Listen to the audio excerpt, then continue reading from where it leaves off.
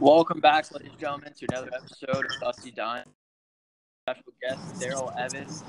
The only thing about Daryl is he's a former NHL player for the LA Kings, Washington Capitals, and Toronto Maple Leafs.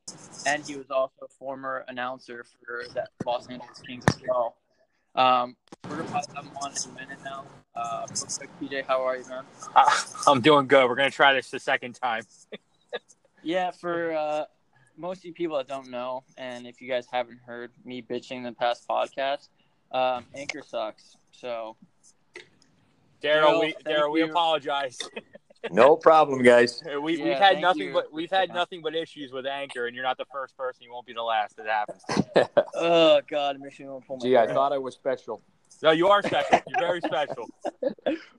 So, Daryl, pretty much the same questions. I hate to keep asking the same questions, but so Daryl, back when you started your junior career in the Q, can you tell us what it was like entering the league at the age of 17 or at such a young age? Well, I played in the Ontario League. In the Ontario League. Yeah, that's where I came up. It was different back then than it is today. At that time, the NHL draft was 20 years of age. So there was a lot of players that were 19, 20, some overage players that were 21 years of age. So there was a lot of bigger, more mature men playing, to play against. So it was a little bit intimidating, but definitely a platform that, guys that did come in and play at, 17, 18 years of age, you learned a lot. And I think it really, prepared you, well for, taking the next step, whether it was in, the minor leagues or in the NHL or even going over to Europe and play. It gives you the experience about playing against men. Absolutely. And that's the one thing, being at such a young age, coming into that type of league, you kind of have to almost prove yourself, kind of not necessarily right out of the gate, but definitely that first season. I feel like it's definitely your stepping stone. Like either you got it or you don't to hang around in that league. Yeah, I think by the end of the year, you have a pretty good indication where you're at, whether you're going to be able to take that next step. You've got to be able to, to grind it out, first of all, with the schedule, the travel that's involved. And again, the mental game, it can be a little bit of a mental challenge. And, as your body's going through, changes and, you're trying to get bigger and faster, there's a lot of different things that you have to make adjustments with. No, absolutely. And I think one of the stories that I would love to hear about is how you kind of linked up with the Los Angeles Kings and started working with them for a little bit. Can you touch on that? Well, having played for the Kings, that was the first team that drafted me in the NHL. I went on to play in Toronto and Washington after that. The last team in the NHL was Toronto. Spent the last couple of years of my career over in Europe, a year in England and a year in Italy. Came back and settled in Los Angeles, and I guess by good fortune and some luck and being in the right place at the right time, I was able to reestablish a relationship with the Kings, and it's led to many good things. I just completed my 20th year on the radio broadcast. I've done a number of years as an analyst with Fox Sports West as well, and done a lot of work in their community, running their camps and clinics, and a lot of charity work within the community as well. So it's really been it's really come full circle, and it's been a real pleasure to watch the game of hockey grow here in California, in Los Angeles, and being part of it makes it even that much more special. Now, Daryl, I got a question for you. Being with the Kings and everything, what was it like going through the Stanley Cup run with the Kings when they won that year? I can only talk from a standpoint of where we watched the game from. I can't imagine what it would have been like to actually be a player going through that. As a broadcaster, as a fan, as an alumnus of the Kings organization, it was such a special time. I mean, you're looking at a franchise that it took 45 years for them to win, their first Stanley Cup. And, some have never won one. To see that all come, to fruition, kind of like on your clock, it's a pretty neat thing. The first one was incredible. I don't think you can ever experience anything like that in our game. The second one was special as well, but just being around that group and seeing all the efforts that were put in, and I think it was gratifying to see as well for the fans that have followed this, this franchise, dating back all the way to '67, to see them be rewarded as well. So it was a special time, and it was it did a huge thing for hockey here and, out in the West Coast. Oh, for sure. Yeah. Now this is my last question for you, Daryl, but it's one that I already asked previously, but could you tell me what the journey was like going from a small Toronto kid to skating in the greatest league in the world? Well, I think it was a dream come true. I grew up in a family where my dad had never skated, never played hockey. And he was very athletic. So being the first one in the family to actually kind of put skates on and, kind of go down that direction was a challenge right off the bat. But, I think, there's different stages. You hit, different forks in the road at different ages that, you realize that, you start to dream and then you recognize that maybe something special can happen. I think, when you get drafted as a junior player to the junior leagues, you start to, you have a little bit more belief that it can happen. I was always very confident that, with my skills that, I could, help myself out by, and try to, perfect and get better at the things that I was good at. And then, there was a lot of luck involved. I mean, fortunate enough to get drafted by the Kings and, eventually, to be able to get to play. It was a dream come true and it seemed like it was so far ago, but yet it still seems like it was yesterday. Now, would you consider yourself a rink rat? Define rink rat. I mean, somebody who likes to be around the rink, somebody that is around the rink. I guess that would be me. Now, for a rink rat, I know after pretty much since you're done playing on the ice as well, you run a lot of development camps, and you also run a fitness club for the Kings, correct? Don't you? Yeah, I mean, I'm involved. I'm the president of our LA Lions. That's our girls program out here. The commissioner of the high school hockey league here. I'm involved with youth hockey, our youth camps, our adult camps, our summer clinics that we do during the year. I head off our fitness club, which consists of two separate clubs: a run club and a bike club.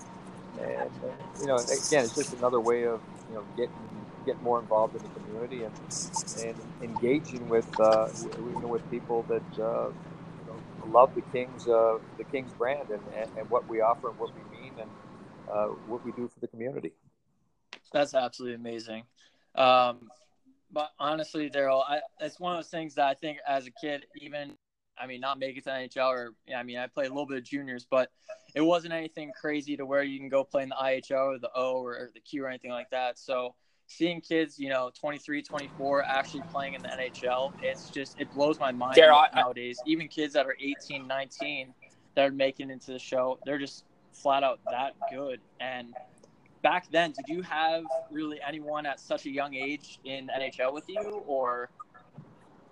Well, I grew up same age as Wayne Gretzky, so played against him in youth hockey growing up. So to watch him get to where he was, or where he went to, as quickly as he did, and be as successful as he was, that was pretty cool to see. And then, like I say, you play with and against him as a youngster growing up, but then to play against him in the NHL when he peaked and became one of the greatest players to play the game. Those are special moments. So those are definitely things that you look back upon, and that's what makes our great game that special. That's why everyone loves hockey so much. It's just such a beautiful game that people don't realize that it's so difficult to just throw skates on and actually shoot a puck. People just think that they can throw skates on and be able to do it, and it's not as easy as you think. No, it's not. I think you're looking at, there's a couple of sports involved. The sport, skating, ice skating, you got to perfect that. And then the game of, of ice hockey, you got to combine the two. You look at the size of the athletes, the speed that the game's played at, the athleticism. You're such a thin piece of steel skating around and handling a puck. The hand-eye coordination today is incredible. The things that these young players are doing at a young age, and watching it on a day-to-day basis. I mean, they are trying to mimic everything that they see the pros do. So that's why when these young kids that are 5, 6, 7, 8 years of age, by the time they get to be teenagers and things like that, they got a real good sound foundation underneath them. And now now it's a matter of being able to put the heart and being mentally strong to be able to put it all together, put that package there. And that's what separates the guys that do make it from just the guys that are, have a good skill set. Now, do you have any, I wouldn't say any advice, but do you have, actually, yeah, I would. Do you have any advice for players that are currently playing, like, say, for instance, college club hockey, that are trying to better themselves? Would you suggest them trying to get away from club hockey and obviously, try to produce a better outcome for themselves, or kind of just, stay in that same line in a sense, kind of stay in the club hockey area? Well, I think everybody has to identify with themselves. You have to look in the mirror and know exactly where you are. I mean, if you're 23, 24, 25 years old playing club hockey, at college, maybe you're a little bit of a late starter. That doesn't mean that, that's the end of the road for you. There's opportunities, like I said, whether go to Europe, there's different professional leagues in different countries. Be it the NHL might be, a long shot at that point. It's such a young man's game today, but I think you just have to be, realistic in the way you look at yourself. There's different times, in your life that you take a look at where you are, whether you're 15, 16 years of age, if you're playing, travel hockey, what level you're at, if you're playing some junior hockey, are you getting scouted? Is anybody aware of who you are, where you are? Those are all things that you have to, take into consideration. If you've been flying under the radar, now, if you're a player that's scoring, 7, 8 goals a game, you might get somebody's attention that, you might be able to open a door somewhere. But I think you have to be realistic as to where you are, and that kind of comes, at different stages through your early years. Absolutely. Do you have anything else for Daryl? Yeah, Daryl. I actually got a question for you. My wife pointed out, and can you touch on the ability to skate without laces? Can't bend over to do them up, so you got to learn to skate without them. It's just practice. Anybody can do anything that they want to do if you put your mind to it and you practice it. I had a coach in my early years that told me to leave a couple of eyelids undone and not tighten them too much to just give you a little bit more range of motion with your feet. And kind of makes sense when you think about it, that sometimes when you restrict your foot in a boot real stiff, that you might take away from a little bit of that spring that you might have. So it's something that I've been able to work with, and I wouldn't encourage it for everybody else, but for me it worked, and I've saved a hell of a lot of money on laces over the years. And one last question I guess everybody wants to hear is the Miracle in Manchester. Yeah, that was one special night. Probably a night I've learned to appreciate a lot more now. In 37 years after it happened than the actual night it happened. Mm-hmm. You're a young kid coming out of junior. Not to say that you come back from 5-goal deficits all the time, but you get involved in some crazy games that are 7-5, 7-6, 8-7, those type of things. That was, I think when you look at the series, 46 points separated the two teams entering the series. Game one in that series, I think that really set the tone. Since then, the NHL extended all the playoff series to 7 games, making it 4 out of 7 instead of 3 out of 5 like that series was.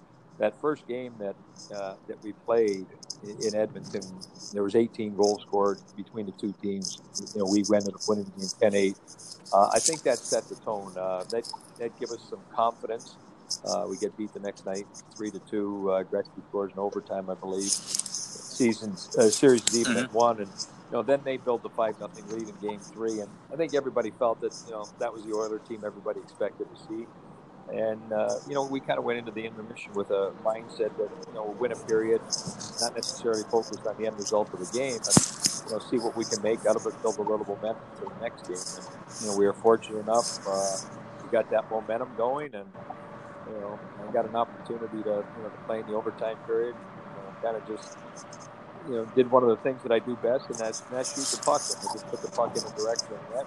When you do so, good things happen. You bounce back to the net, and here we are 37 years later. It's the greatest comeback in Stanley Cup playoff history. So that's definitely a special night. I think that whole series, that whole year was my rookie year. So there's a lot of special things that came together, and that's a night and a game that a lot of people won't forget. I know, especially myself. It's awesome. That's one of those things that oh my goodness, just to go to bed with a smile on your face. I mean, I can only imagine that night after that game, what the emotions were for you, and be able to sleep, to be honest. No, I think we slept till it was 5-0. That's where I picked up on my sleep. Hey, Daryl, but I'll tell you what, we truly appreciate you coming on, and sorry for the technical difficulties before, but appreciate you staying around with us. My pleasure, guys. Keep up the good work, and we'll catch up again later on. Of course. Thank you. All right, guys. Thank you, Daryl.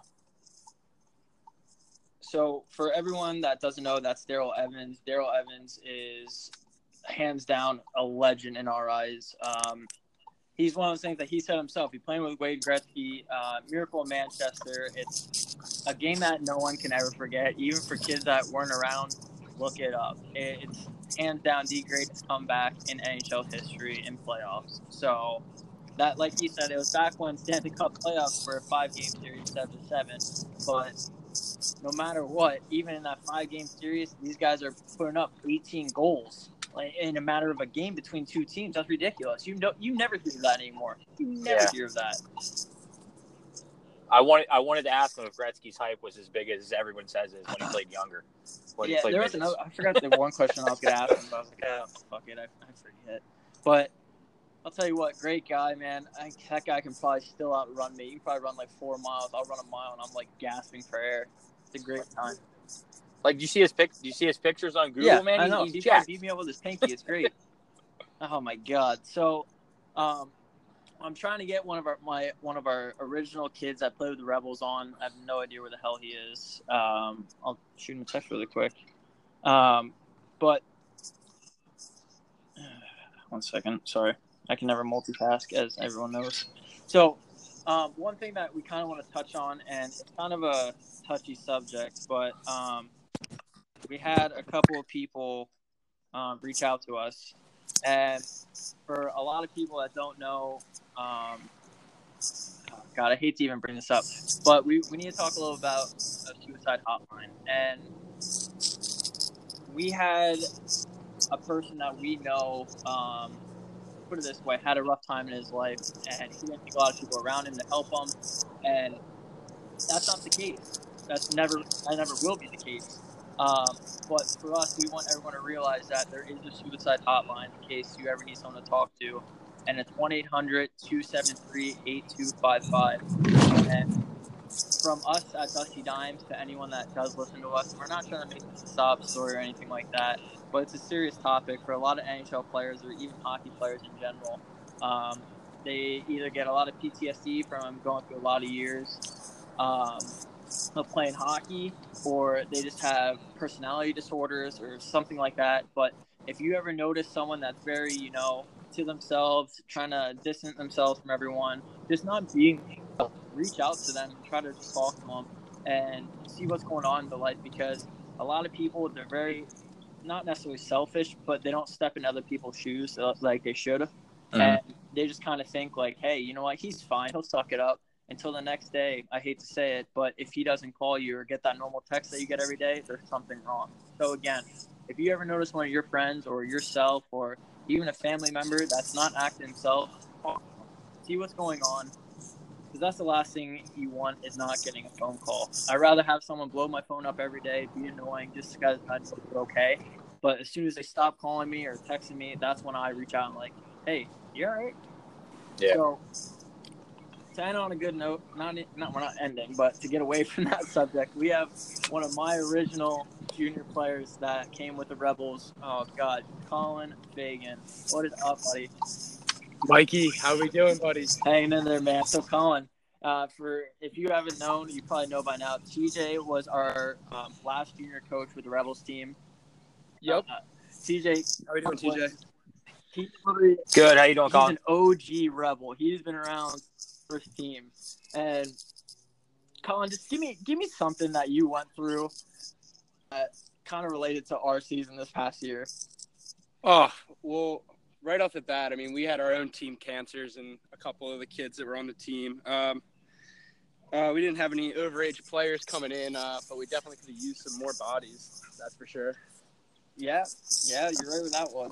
I mean, I'll tell you what, the kids that we had, like, it sounds fucked up, but the kids that we had on our original team, they're really good.